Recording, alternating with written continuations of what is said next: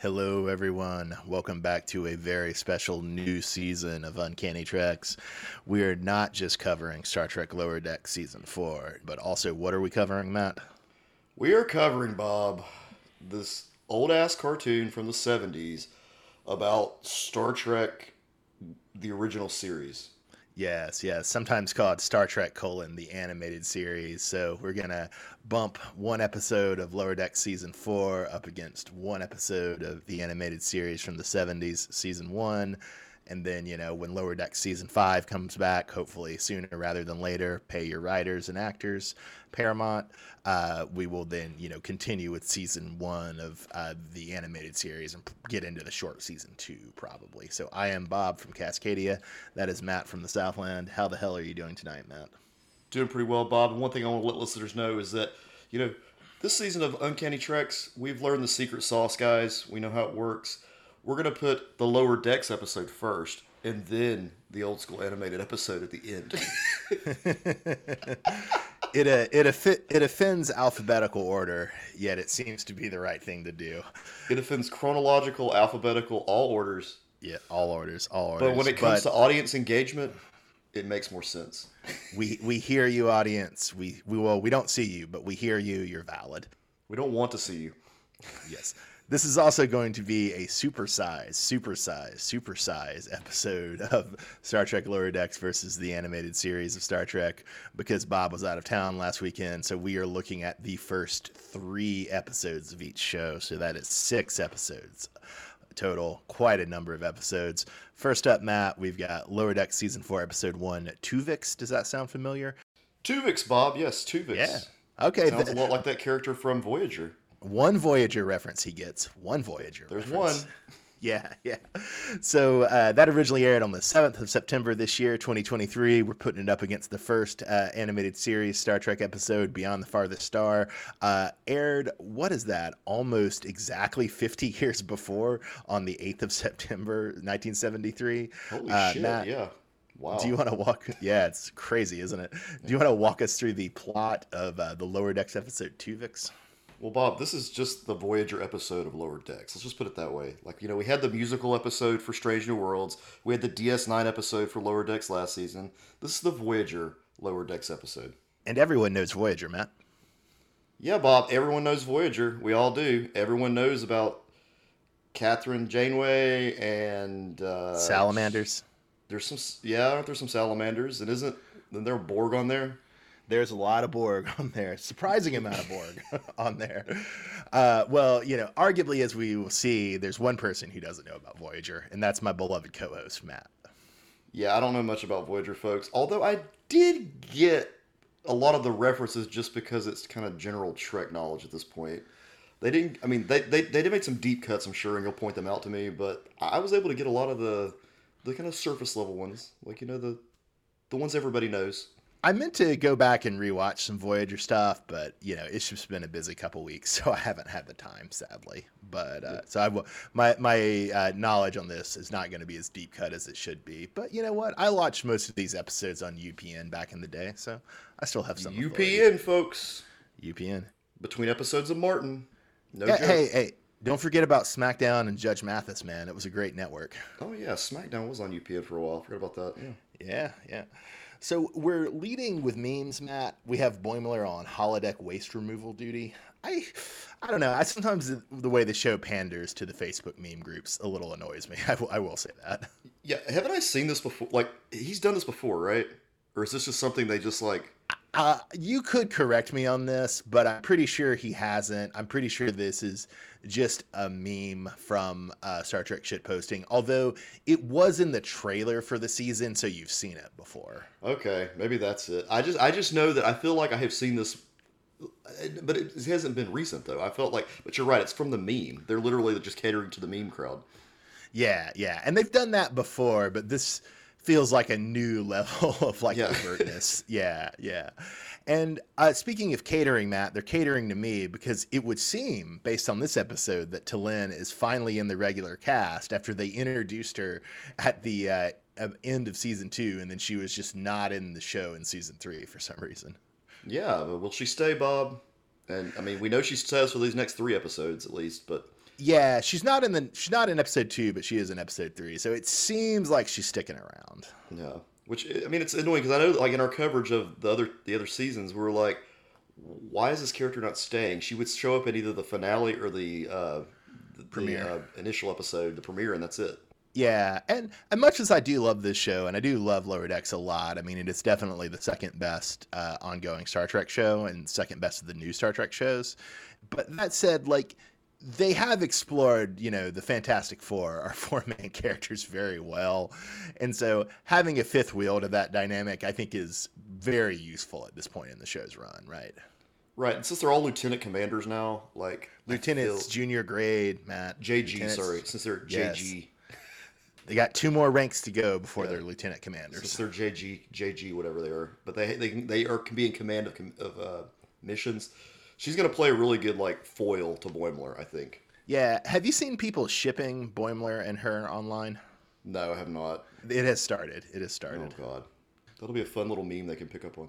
I could see it being kind of funny. Like, I have this image of like her breaking up with him when she realizes that he's just doing it because he's trying to have her be the Spock to his Kirk. Yeah, I could totally see that. Like, even on this, we'll get to it later in the third episode, but even on that mission, she seemed like she had her own separate little role they've specifically put for her in this series.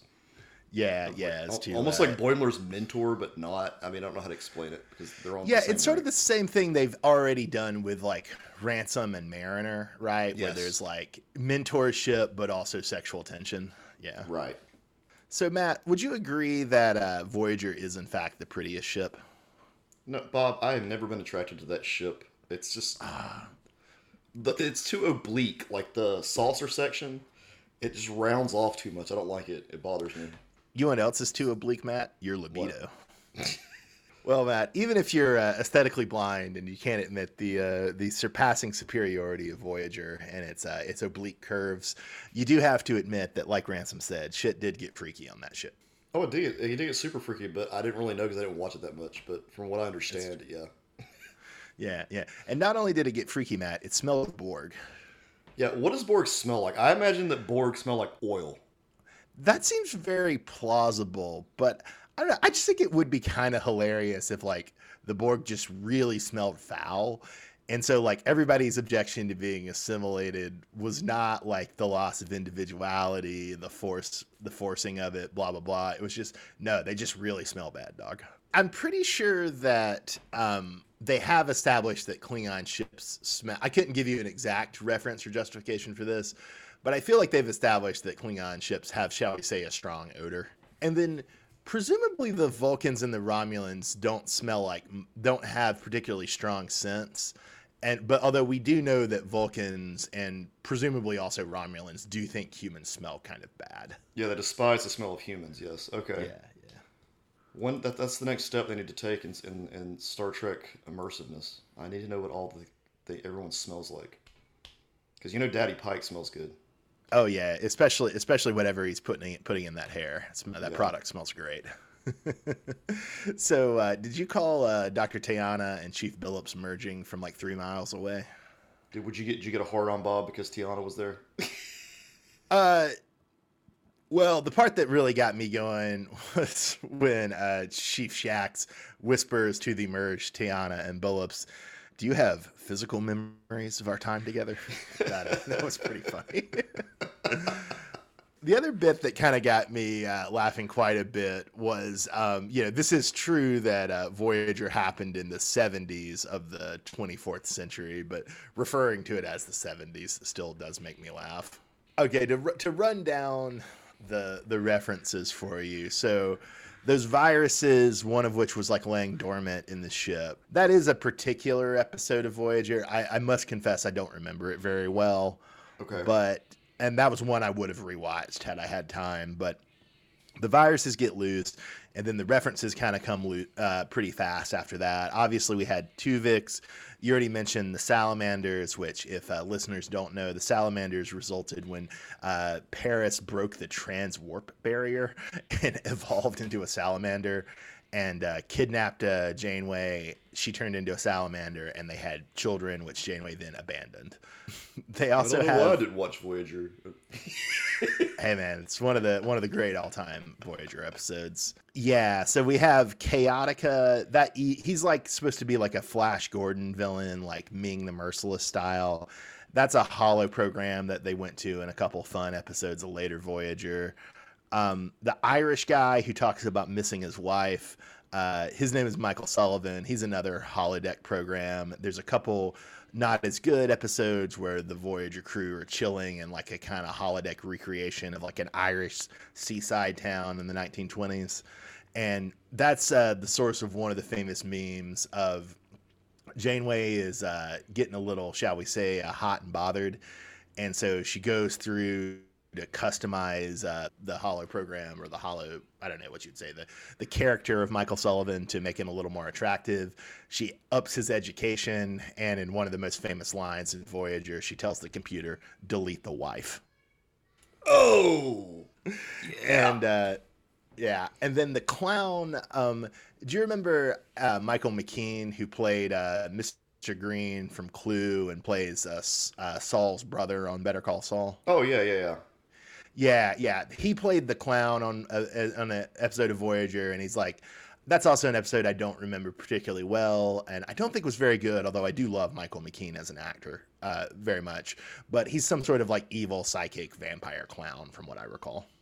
Okay, so the only other reference that I wanted to ask you about, something about cheese. Oh, yeah, about Neelix's cheese. That is, I think, a real reference.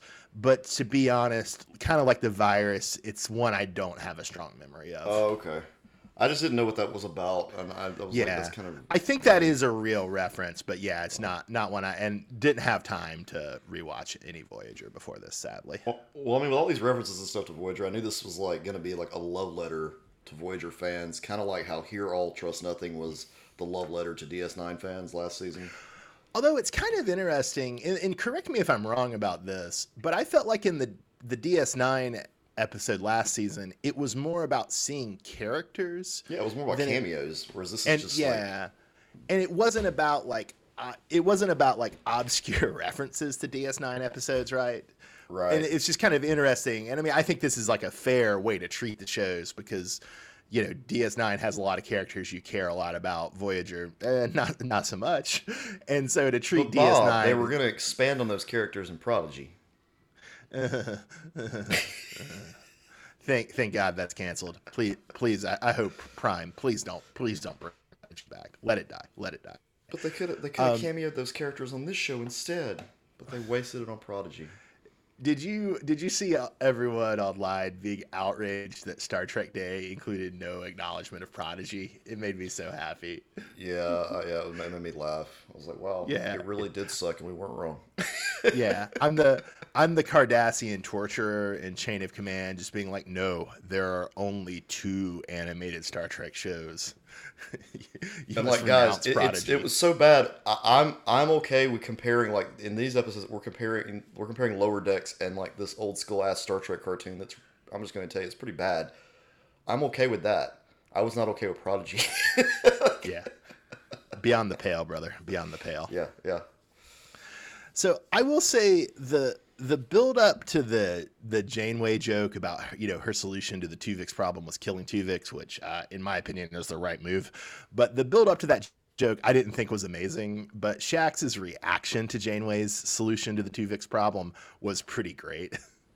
Yeah, I mean, she should have murdered that dude, right? Like, she murders Tuvix. Yeah.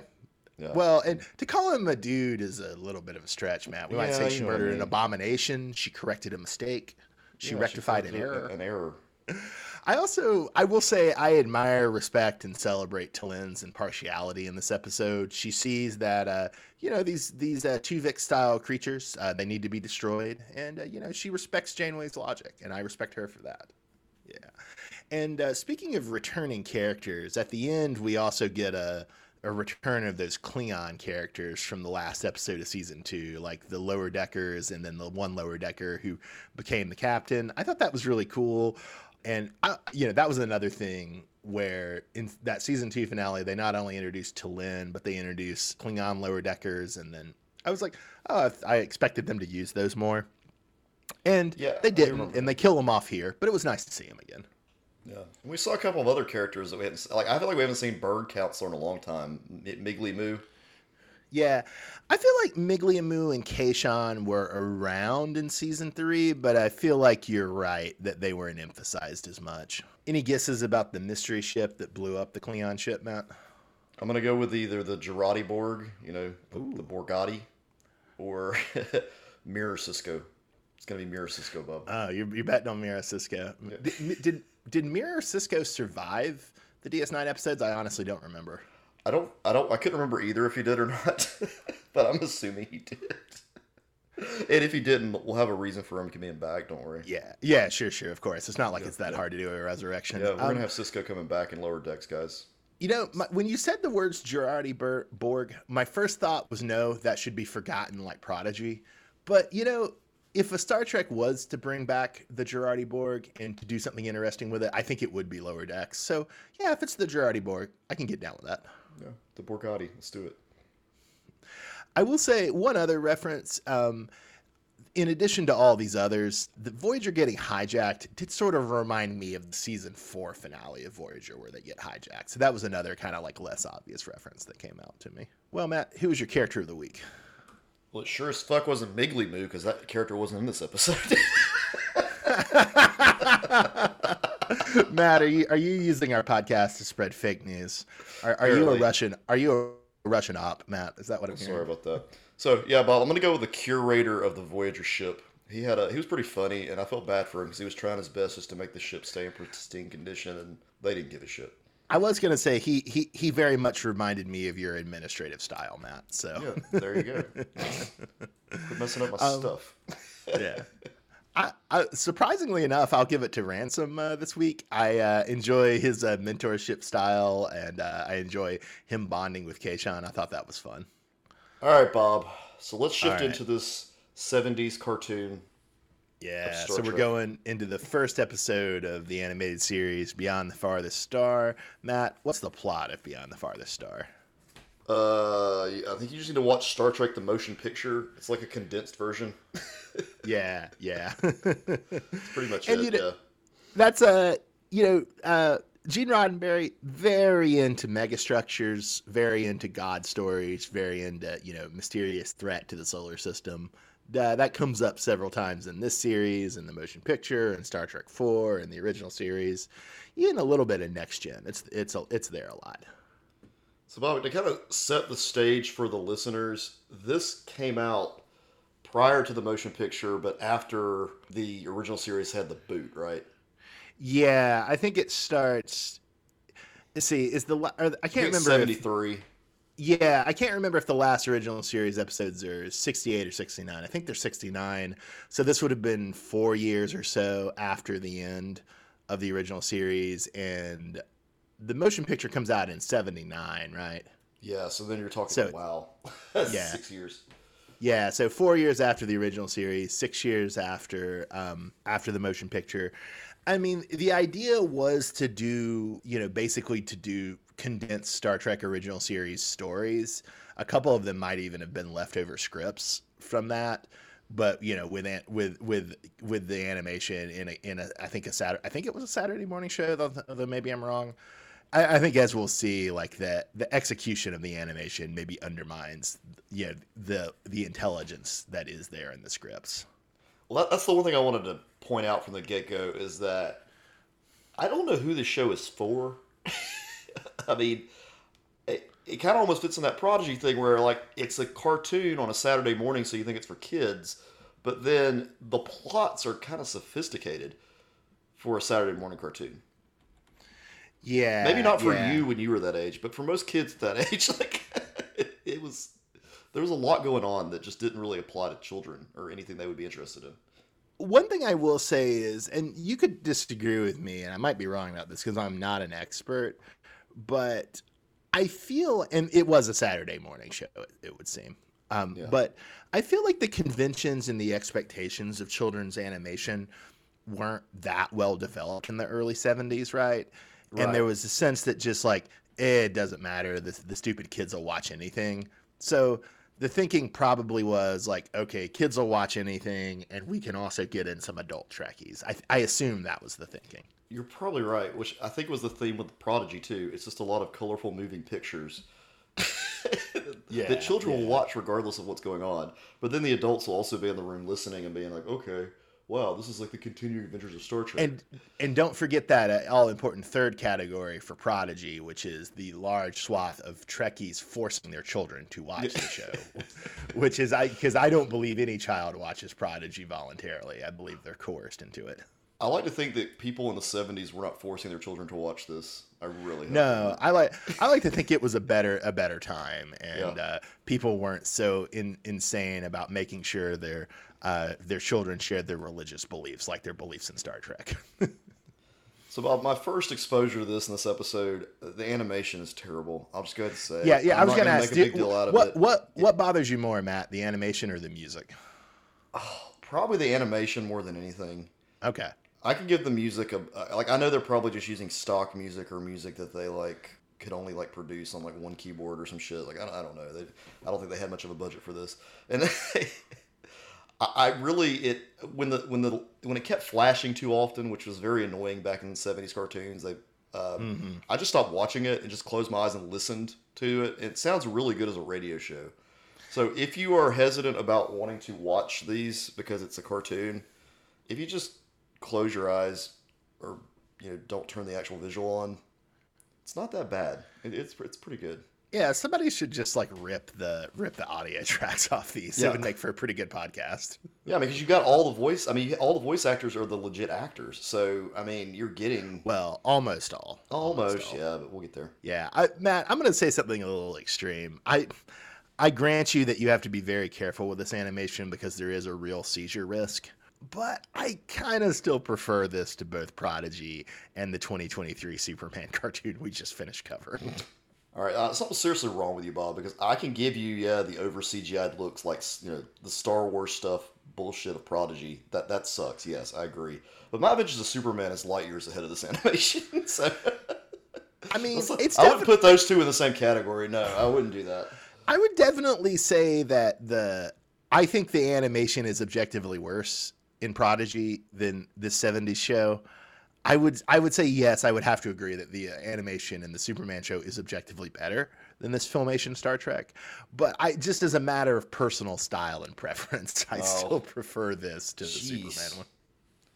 Wow, Bob has not been exposed to Eastern animation. I mean, I liked Cowboy Bebop. I watched that in college with an ex. We had a good time. I'm gonna watch Evangelion at some point. I haven't gotten around to it yet, but I'll get around to it at some point. Yeah, did you watch Speed Racer, Bob? I did watch a lot of Speed Racer as a child. Probably too much in hindsight. Yeah, me too. Yes, I will say it's not my aversion to the Superman animation. It's not an aversion to all Japanese animation. It's just an aversion to a certain, like, I think more juvenile style of it. That's like I don't like Dragon Ball Z at all either. Bob hates Asian culture. That's what I just heard. Yeah. I mean, that is what I said. So it's appropriate that you heard Just go ahead that. and quote him on it. So to keep rolling, you mentioned that most of the cast is back. If I remember the details right, Leonard Nimoy had to bargain hard, get everybody back, but they were initially, I think they were not going to bring anybody back but him. But he got him back. I think he got him back at pretty decent pay. But the studio still played hardball and refused to bring back Walter Koenig, who plays Chekhov. Oh, shit. Yeah. So I think Gene Roddenberry's solution was to give him a script gig for it's an episode we'll watch called The Infinite Vulcan, which no disrespect to the great Walter Koenig, not a great episode. And as a result of that, we have a new navigator. He's the tri-legged, tri-armed Edosian named Erix. He, like basically every other male character on this show who's not voiced by one of the main cast, is voiced by Jimmy Doohan. So in this episode, Jimmy Doohan also voices the insectoid alien, Transporter Chief Kyle, and the magnetic symbiote. Damn, Jimmy Doohan was on a roll. Yeah, and I think basically Majel Barrett, who voices Nurse Chapel in the computer and plays Lexana Troy in Next Gen, she I think basically does all the female characters that aren't in the main cast, and so when we meet the relief communications officer, I believe that's Majel Barrett doing that. Although I'll double check it when we meet her. Well, going back to Eric's, Bob, we definitely need more aliens on Starship bridges. Like, humans should not hold that majority representation on Federation vessels. I mean, I'm sorry, it just needs to be said. Like, Yeah, that I agree. is one up for this cartoon. Things I started agree. to get way better, like when, live action with Next Gen, because you had Klingon Worf, you had Android Data, you had Betazoid Deanna Troy. I want, like, a weird-ass alien on the bridge, though. Yeah, honestly, that's one of the things that I kind of dislike about New Trek is I don't think they've leaned hard enough into aliens, right? I mean, we do have some good ones, like Saru on Disco is a very good alien. But then we also have that, thing that like Discovery and Strange New Worlds do where like they kill off an alien character because the makeup is too involved. Yeah, and then they make them humanoid. Yeah, Like, yeah. Not the best. Not the very best. annoying. And yeah, that's one of the reasons I was kind of thinking this during the pandemic, right? Is that, when it looked like we might not open up for even longer than it took us to open up, it was like, well, maybe this just means the future of Star Trek is going to have to be heavily animated. And it's like, at least in terms of representing aliens, that could be a very good thing. Because it's always striking when you see, like, a non-humanoid alien on the bridge. Yeah, yeah. Working with the Federation, because you're just so used to everyone being. I mean, even Saru's humanoid enough, like. Yeah, yeah. But when you got Although, man, he looks very alien when he's standing up. Oh yeah, when he's standing, yeah, he's super tall. But yeah, I mean, it's not 3 legs and 3 arms. Yeah. Yeah, no, that's true. That's true. You don't And need we like really, to provide alternate bathrooms. yeah, we really do need Saru was a captain for one season of Discovery, but we really do need an alien captain too. Like, that would be very cool as an ongoing thing. Yeah, they should have a show like that. I don't know how they would determine what alien to go for. I mean, I assume they would, if it's live action, they would go for something relatively easy, right? Like a Vulcan or a Tellarite. Trill. But Trill, Betazoid, yeah. But Jordan. Yeah. So it is pretty insane in this episode that the away team is the 4 most senior members of the crew. Yeah, I kept waiting for someone to die, and I'm like, that dude in the red shirt could die, and I'm like, wait, no, that's Scotty. He can't. So it's like. So, Matt, are you willing to acknowledge that there's an obvious superiority of life support belts as opposed to spacesuits? Like, this is the first time and last time I think I've ever seen these things, and ever will see these things.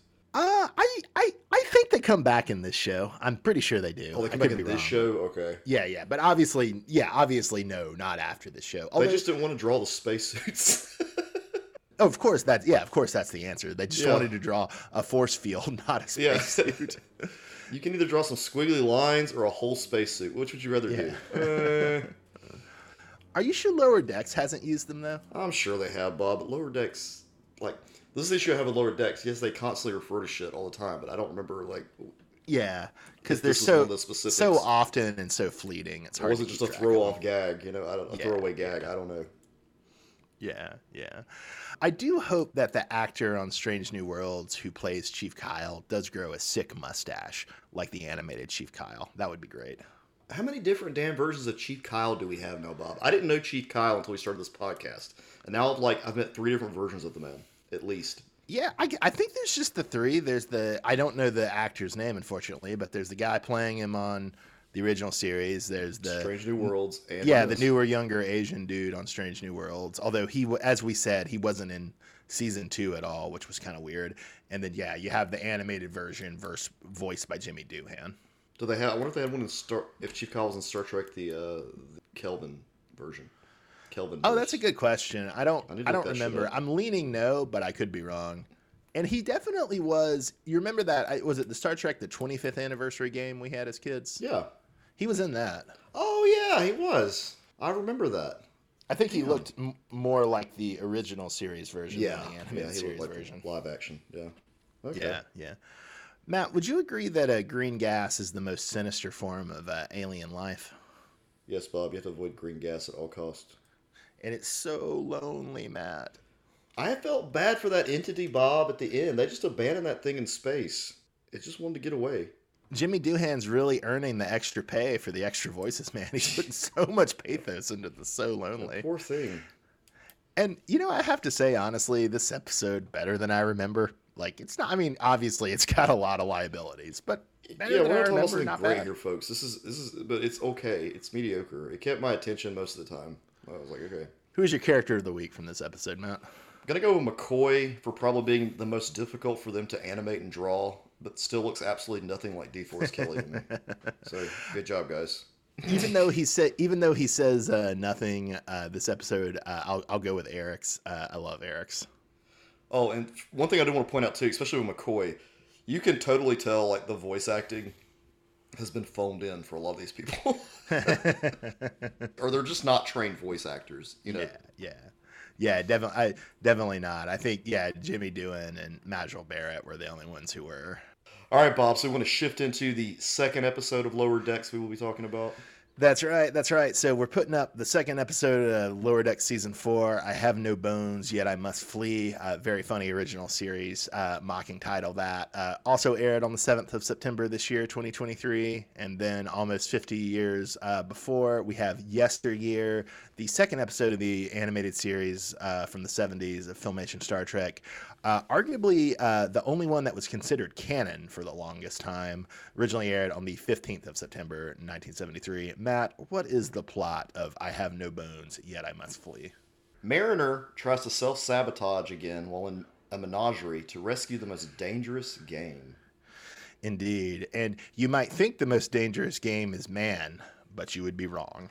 Yes, you would be. And Bob, why did they put out 2 episodes for the season premiere?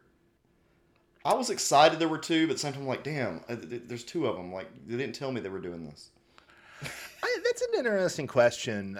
If we weren't in it, like, usually I think they might do it to, like, for scheduling reasons, right? Because they want the next show coming sooner because they got a lot of stuff in the pipeline, blah, blah, blah. Yeah, but with the writer's strike, it doesn't seem... Yeah, with the writer's strike and the actor's strike, I don't know why. Maybe, although I think it is sort of a hangover that, we've kind of, although Netflix and some of the others still do it, but we've kind of moved off the binge model for streaming, right? Yeah. We moved back to a weekly model, I would say majority, but there still tends to be, like, in preference to that binge model, there still does seem to be a tendency that you drop 2 or 3 for the season premiere.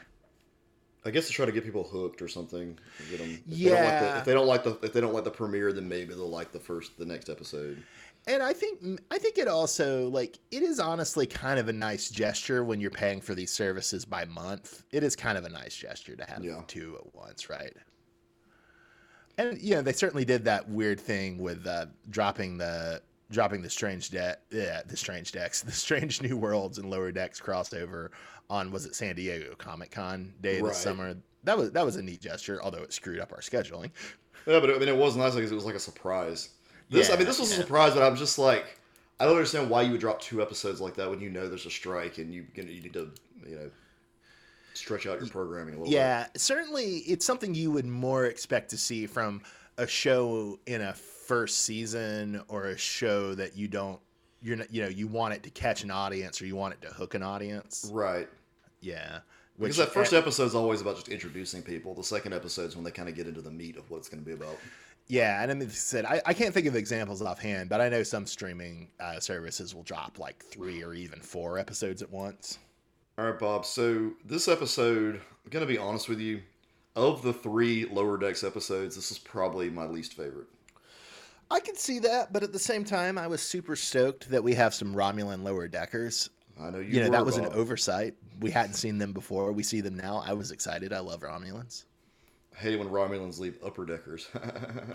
Hey-o. So, Matt, what is the difference between a scheme and a conspiracy?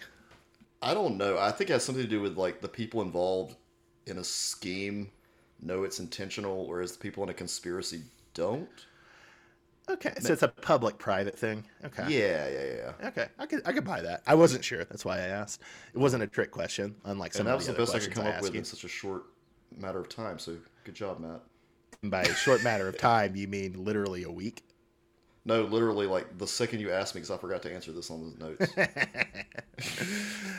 So, Matt, were you happy with the Crusher Troy callback with Shax and Ransom stretching it out in the mirror room?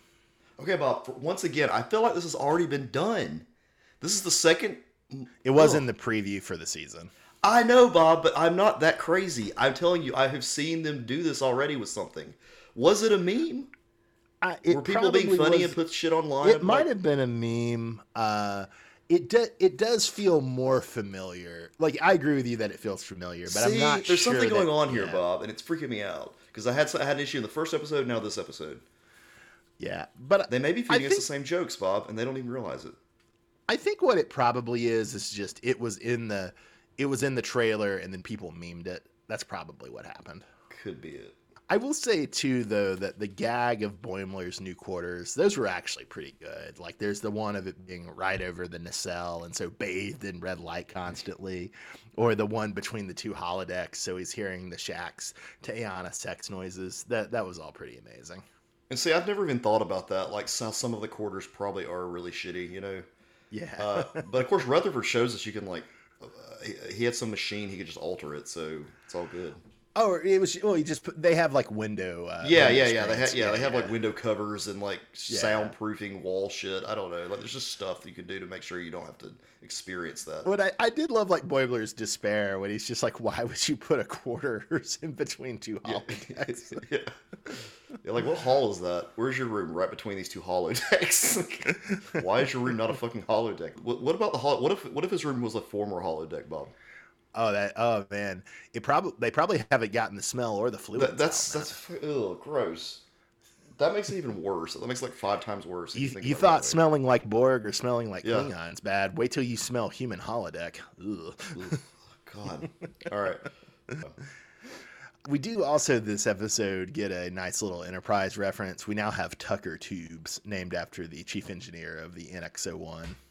Is that what's his first name? Oh God! Don't put me on the spot. Ha ha! You don't know either. I know some of their names. There's Merriweather, Trip Tucker, Travis Trip Tucker. Okay, yeah. I didn't. I actually got that after thinking. I didn't have to. Yeah. There's also that attractive Vulcan. And who else? Who was originally, the older Vulcan matriarch who presides over the Duel and Amok Time, the Spock and Ponfar episode. Originally, that was supposed to be her, but then they changed the names. Oh, gotcha. Yeah. Do you think they're going to do a Star Trek Enterprise style tribute episode in Lower Deck Season 5? Oh, hell yeah, they will. You know they will. They'll just keep doing this. It's milking the money. I honestly think I want to see the Discovery one. I think that would be like probably better than the show Star Trek Discovery. Is the Lower Decks tribute to Discovery? That would be really fun, actually. Yeah, I'm really that would be nice. Hopefully they'll keep doing that kind of thing because, the Voyager stuff I enjoyed, but then they switched over to this episode, and I just was not as excited about this episode after getting the whole like the Voyager experience. You know what I mean? It's almost like it was almost like an amusement park attraction. First episode of the season, you got this Voyager ride, and then you go to this, which it's got some interesting callbacks, but it's kind of back to more of that formulaic model you see in the other episodes. But Matt, this episode had Ransom and Mariner looking on in horror as the Moopsie drank the zookeeper, yelling, "It's chugging him." Bob, is Moopsie the new cute thing in Star Trek? Like, are we going to be... I don't think we're hitting, like, Baby Yoda levels of adorable yet. But with a name like Moopsie and sounding like the Canadian baby from South Park, we need a live-action Moopsie, Bob. That's what I'm trying to say. Can I confess something embarrassing to you, Matt? What? So, I watched this episode the Thursday night it came out. I jotted down the notes, and then I went to the airport. I didn't sleep well at the airport. I slept on the floor for just like a couple hours. I didn't form memories very well is what I'm saying. And so I'm saying like late this week, I'm seeing Moopsie memes all over my feed. And I'm just like, what the fuck is a moopsie? Why are people making up a moopsie? Why are they talking about a moopsie fighting a tribble? I don't get it. And so, yes, now I remember the moopsie, but I had totally forgotten the moopsie until I reconsulted our notes. Yeah, and Bob, I actually thought the Moopsie was in the other episodes. That goes to show you this episode was not great, and Moopsie was not that memorable, but it was kind of cute. I mean, I don't blame the episode. I had to travel and I had a busy week. That's what I blame. I'll blame the episode. All right, fair enough. Well, Matt, in the spirit of you blaming the episode, who is your character of the week? I'm gonna go with Mariner. And primarily for the first scene where she lands, she acts like the worst possible representation of Starfleet to try to get a rise out of Ransom, and it's just cussing the whole time. It's hilarious. So I feel a little bad for saying this because episode 3 somewhat renders my complaint obsolete, but I felt this authentically when I jotted it down 2 Thursdays ago, so I'll stick with it. My response to character of the week was good episode, but I'm just bitter that neither T'Lyn nor Jen were in it, because at that point I still thought they were just going to forget T'Lyn ever happened. Bob's character of the week was Moopsie. All right. So that's what I said. That's what I said. So Matt, we're going to the only canonical episode, at least in the 90s and the aughts, the only canonical episode of the Filmation Star Trek, Yesteryear. What's the plot of old Yesteryear? All right, Bob. Spock travels back in time to his childhood in the only episode of the animated series that was considered canon in the 80s and 90s. So we have a Spock time traveling episode. Yeah. Did it feel familiar, Matt? Did you see the big influence of the Lower Decks Strange New Worlds crossover took from this episode? Yeah, it's just lots of time travel shenanigans. Yeah. I was really into this plot until time traveling Spock has like full on conversations with Sarek and Amanda in the past. And then I was like, damn it, this cartoon has been ruined. Even though they did get the actors for Sarek and Amanda, that stuff was death. They went all out for this, and it was still just ugh. It had such a good idea for at least a 70s animated version of Star Trek, but yeah, and then it just messed it up with that part. Yeah, so this won't shock you at all, but I really do dig T'Lyn, who's the Andorian replacement for Spock we see once the timeline alters. And I also really dig Loom Alik Om, who's the bird historian. The species name is Aurelian, the Aurelian historian. And I'm disappointed that we don't see T'Lyn or Loom Alik again in the show. Although don't worry, Matt, you will at least see the design of Loom Alik Om again. And for the record, both the Andorian, the bird, and the Guardian of Forever, all voiced by Jimmy Doohan. Man, that guy was making bank. For he was getting $30. He was getting $30 check here, $30 check there. And guys, that was like $800,000 back in 1973. Yeah.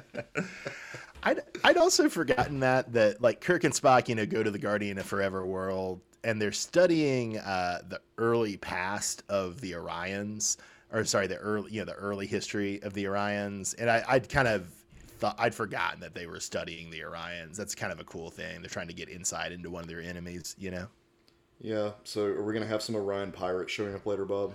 You do, and it's actually the first time you ever see what the Orions look like on screen, because they show up. They show up in Journey to Babel, that season 2 original series episode with Spock's parents, but you don't see the ship in that thing. It's just like a thing of light, a dot of light. You don't actually see the ship, much less the Orions. But Bob, in the Star Trek Anniversary game, I did blow up several Orion pirate ships. No, you didn't, Matt. You blew up Elysian pirates. Son of a bitch. You were absolutely right. Damn. But you will, if I'm remembering correctly, you will have to wait till season 2 of the show to see the Orion pirates. Okay. Well, I will look forward to that, Bob. Matt, do you think IDIC, or infinite diversity and infinite combinations, is really just something the Vulcans came up with to try to say that you can't make fun of how stupid their children's dress is? Bob, those young Vulcans look fucking stupid. I don't need. Yeah, it's terrible. It's terrible. Yeah. If you want to see what terrible design work looks like, look no further than these weird ass overall things that the Vulcans are wearing. But Matt, on a brighter note, what did you think of the Salot design, which is to say Spock's pet? Okay, the Salot is just like, it's this big teddy bear looking thing with fangs. It's got the body of a lion, the tail and all, with the head of a bear and the fangs of a saber-toothed tiger. And it looks like it was probably pulled from like animation cells of the Flintstones. But one of my favorite details, it only has one full fang because it's old. Half of the other fang has fallen off. Yeah, I didn't even catch that. It just. Yeah. Did I ever show you one of my favorite memes I made back when I was still in the business of defending Star Trek Discovery Online? No, what'd you do? So I took the still of the Salot being sick and baby Spock and adult Spock looking down at it. I drew a circle around the broken fang, and I said minor production inconsistency. And then I labeled adult Spock disco hater, and I put a word bubble that said, "Is this not canon?" Oh shit. Yeah. I used to dunk on some disco haters, Matt, and then I became one. Now we are the disco haters. I got so good at dissing them, I became one. Well, my position always was it has flaws. They're just not as serious as you think they are, and all Star Trek shows have flaws. And then Stacey Abrams showed up, and I flipped on a dime. So, Matt, do you know what the original plan from the studio execs was for young Spock and Ichaya, his Salot pet? I don't know, Bob. What were they going to do? They wanted them to be in the regular cast. They wanted them to come back into the future with adult Spock. Wouldn't that screw up the timeline like way more?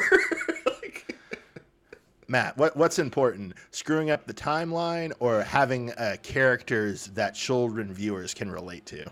That's what they want, because like all cartoon show executives think that you have to have at least one kid character, or else like the kids aren't going to be able to relate to anything on the show. Or in demonic shows like Star Trek Prodigy, they think you have to have like 7 kid characters. So, Matt, did you think the Predator that ultimately, fatally wounds the Salot, it's called the La Mancha? Did you think the La Mancha's audio track was basically a Godzilla roar? Because that was my suspicion. Oh, yeah, they cut that shit from something else. Probably came from Johnny Quest or something.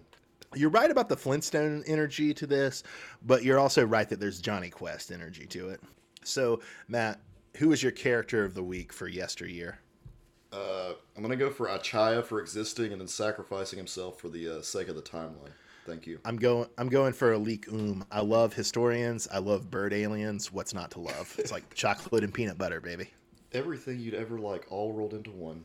All right. So we're cruising on. We're finishing this stuff out, Matt. We're going to the 3rd episodes of Lower Decks Season 4 and the Filmation Star Trek.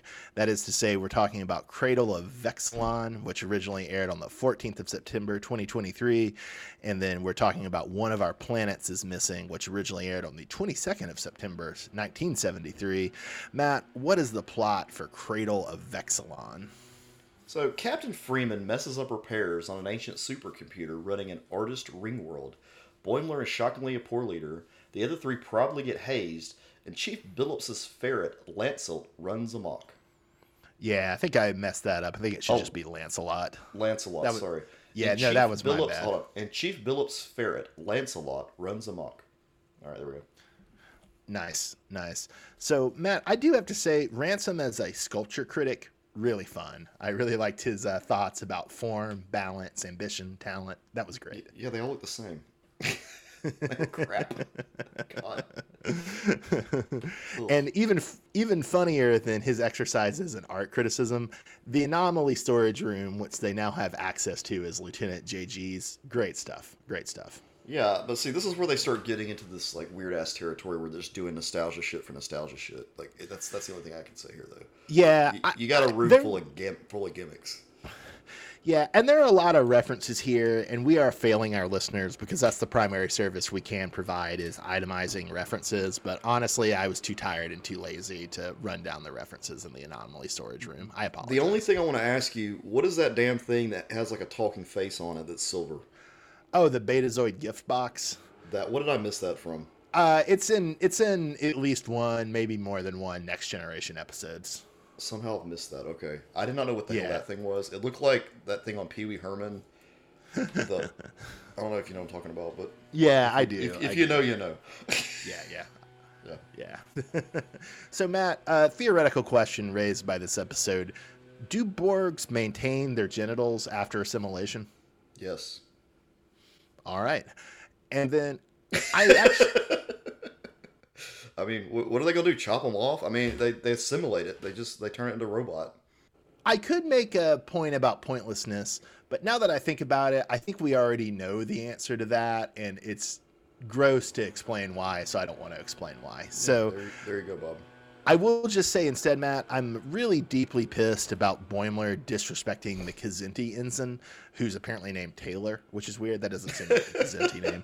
But I'm deeply pissed about Ensign Boimler Taylor? disrespecting. Yeah. The Kzinti? Yeah. So, Bob, you exposed me to all these cat people. Well, in fairness, I exposed you to Star Trek cartoons that exposed you to cat people. Yeah, but you like me to see these cat people and stuff. And so last week, my ass decided to take a trip back into Skyrim. You know, Skyrim, the video game. Oh, I thought you were talking about some sort of structure that was in the sky, Matt. Yeah, and I'm in the character creator, and of course, the first thing my ass seeks out is the cat character option, which is literally a damn Kzinti. I mean, it's like right down. It looks just like one. Mm-hmm. Yeah, I named him after my own cat. But the more you expose me to these stupid anthropomorphic aliens like, bird people and cat people, the more accepting I've become, Bob. And I'm not saying I like them, but I don't find them as lame when they do actually show up. So thank you for that, Bob.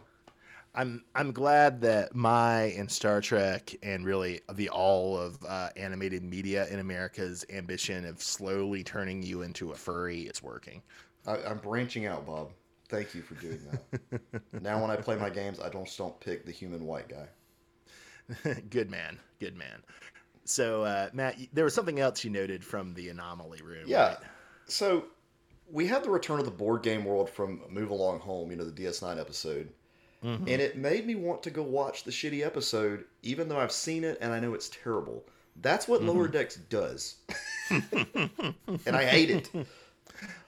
I will say I liked the way they just kind of did a speed run through it, like as fast as they could. I feel like it's almost like an amusement or escape room for these people. Like if they ever wanted to use that thing, they just gotta do it for an evening. Yeah, I never considered the possible influence of Move Along Home on escape rooms, but you're exactly right. Yeah, that's what it is. I mean, I feel like they can all get together in like a hollow deck or somewhere and just be like, okay, we're gonna do this, and then make it through and be done.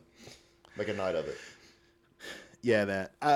To keep going, I really did also like when Vexilon is rebooting the world and it starts talking about initiate fjords, distribute miasma, stir primordial ooze. That was great stuff. Yeah, it reminded me of the beginning of you played SimCity, right? Not very much actually. Very little. Well, at the beginning when like they would show that you're constructing everything, it'd be like reticulating splines, shit.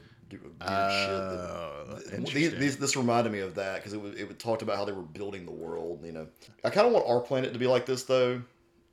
Like it just needs like a full reboot and just starts shooting up primordial ooze out of the ground. That'd be awesome. Clearly, this game isn't working, and we need to restore it to an earlier save point. Yes, please make that happen. Yeah, it's not working out well. Or put out the update, folks. Put out the update. Yeah, we need some patches. Desperately need some patches. So, Bob, when Boimler's charred corpse came flying across all the debris at the end, because he wouldn't let any of the other people help him, did you actually laugh at that? I laughed and I fist pumped. I did too. I laughed my ass off. I thought it was hilarious. And it shouldn't be funny, but it's fucking hilarious. Well, Boimler is a very hateable character. Yeah, I'm starting to understand it, Bob, because you haven't liked him since the beginning, but now I'm kind of like, oh, nope, never have. Never have. You try so hard, but you fail so miserably. Although Boimler in this episode is more interesting than he's ever been because, Matt, what happens to Boimler when he dies? Well, apparently he goes into the Red Room.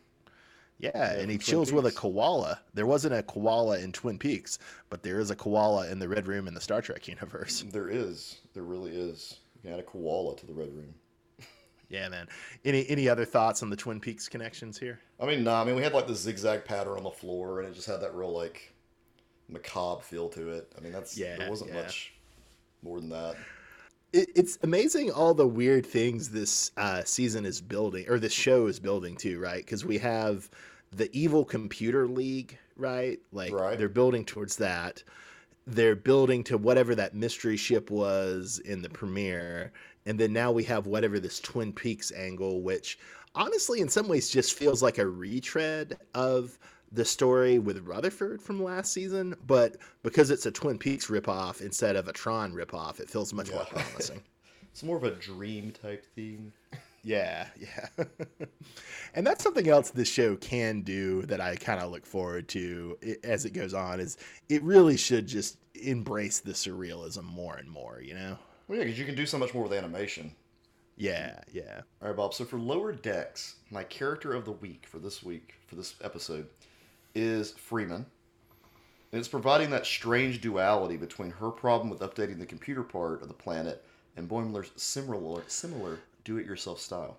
How about Yeah, that? I can't think of another time we've seen Freeman's like so directly involved in like problem solving. It's kind of Right. interesting. Yeah, She really I'm definitely. should have called an engineer. I'll definitely give it to the Twin Peaks koala. Nice.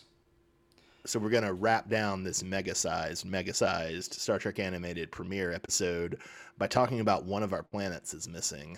What's the plot of the third episode of the Filmation Star Trek? That's right, Bob. The Enterprise versus a solar system devouring cloud. Reminds me of what they were going to do with Galactus in the Fantastic Four movie. Yeah, Matt. So speaking of adult themes, this one's pretty dark, eh? Pretty dark. Yeah, I mean, this was no way this was meant to be a kid show. Like, this felt like adult animation for that time.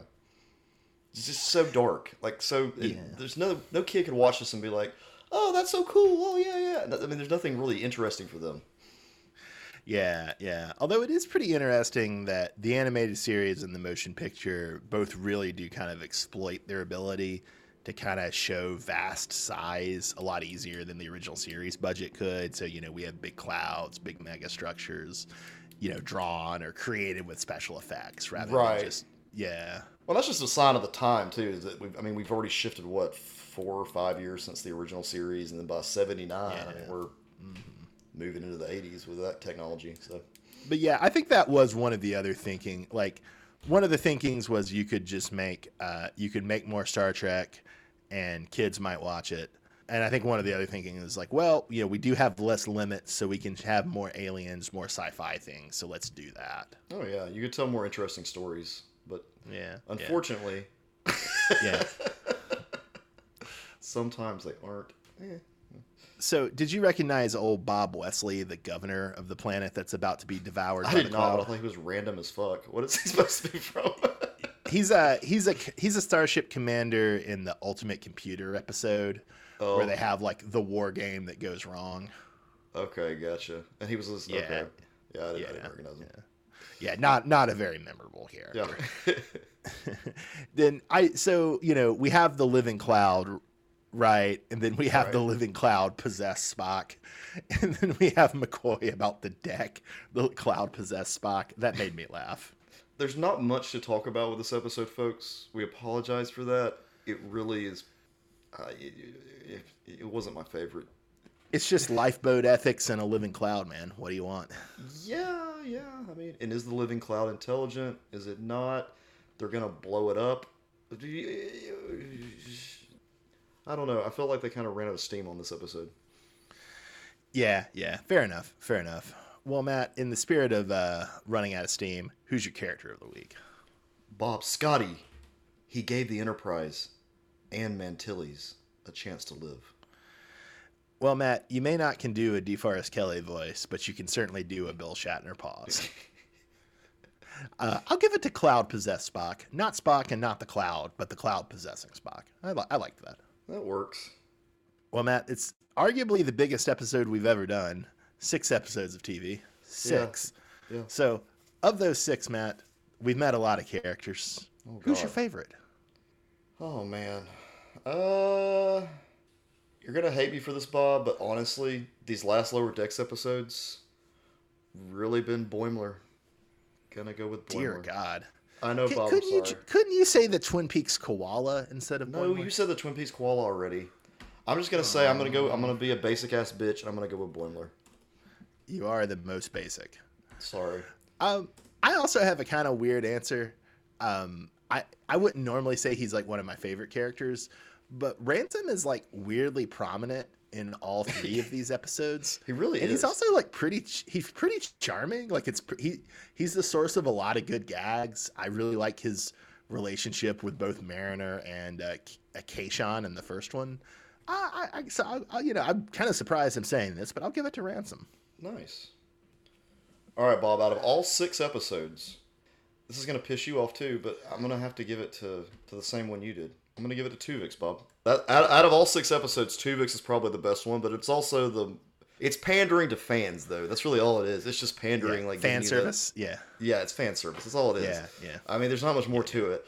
I wasn't gonna give it to any of those old school episodes of the animated series, even though it's much better than I expected. But once again, if you don't watch it, if you act like it's a radio show. Yeah. Well, and then the first specifically the premiere episode of Lower Decks, it was okay. It was off to. No wait, that was Tuvix. Tuvix was good. The second episode, not as great. Third episode, picking back up. Well, I mean, you did tell me that you wanted to watch something strange. Yeah, so I agree. That's one of the reasons we're doing the Filmation Star Trek. It's extremely strange. Yeah. What did you give it to, Bob? I gave it to Tuvix too, man. Awesome. I like Voyager. I can be fan serviced, even though sometimes I object to it. So I had a good time. So, Bob, next week we're covering whatever Lower Decks pops out, and also the Lorelei signal. Yeah. And I warn you, listeners, it is terrible, but it is of historical interest. Well, I think it also introduces the cat communication officer too, I think. Oh boy, a Cassinthe. No. She's a Cation. Cation. Shit. Yeah. Wait, what's the difference between Cassinthe and Cation? Different species. Although some people hypothesize that they have like a Vulcan Romulan thing going. But you'll notice that they're pretty different appearances when you see the Cation. Folks, that factoid was free. Just giving them out for free here on Uncanny Treks. Thank you for joining us for our magical mystery tour of the first 3 episodes of Star Trek Lower Decks and Star Trek the Animated Series. I am Bob in Cascadia. That is Matt in the Southland. Have a great night, everybody. Thanks for listening.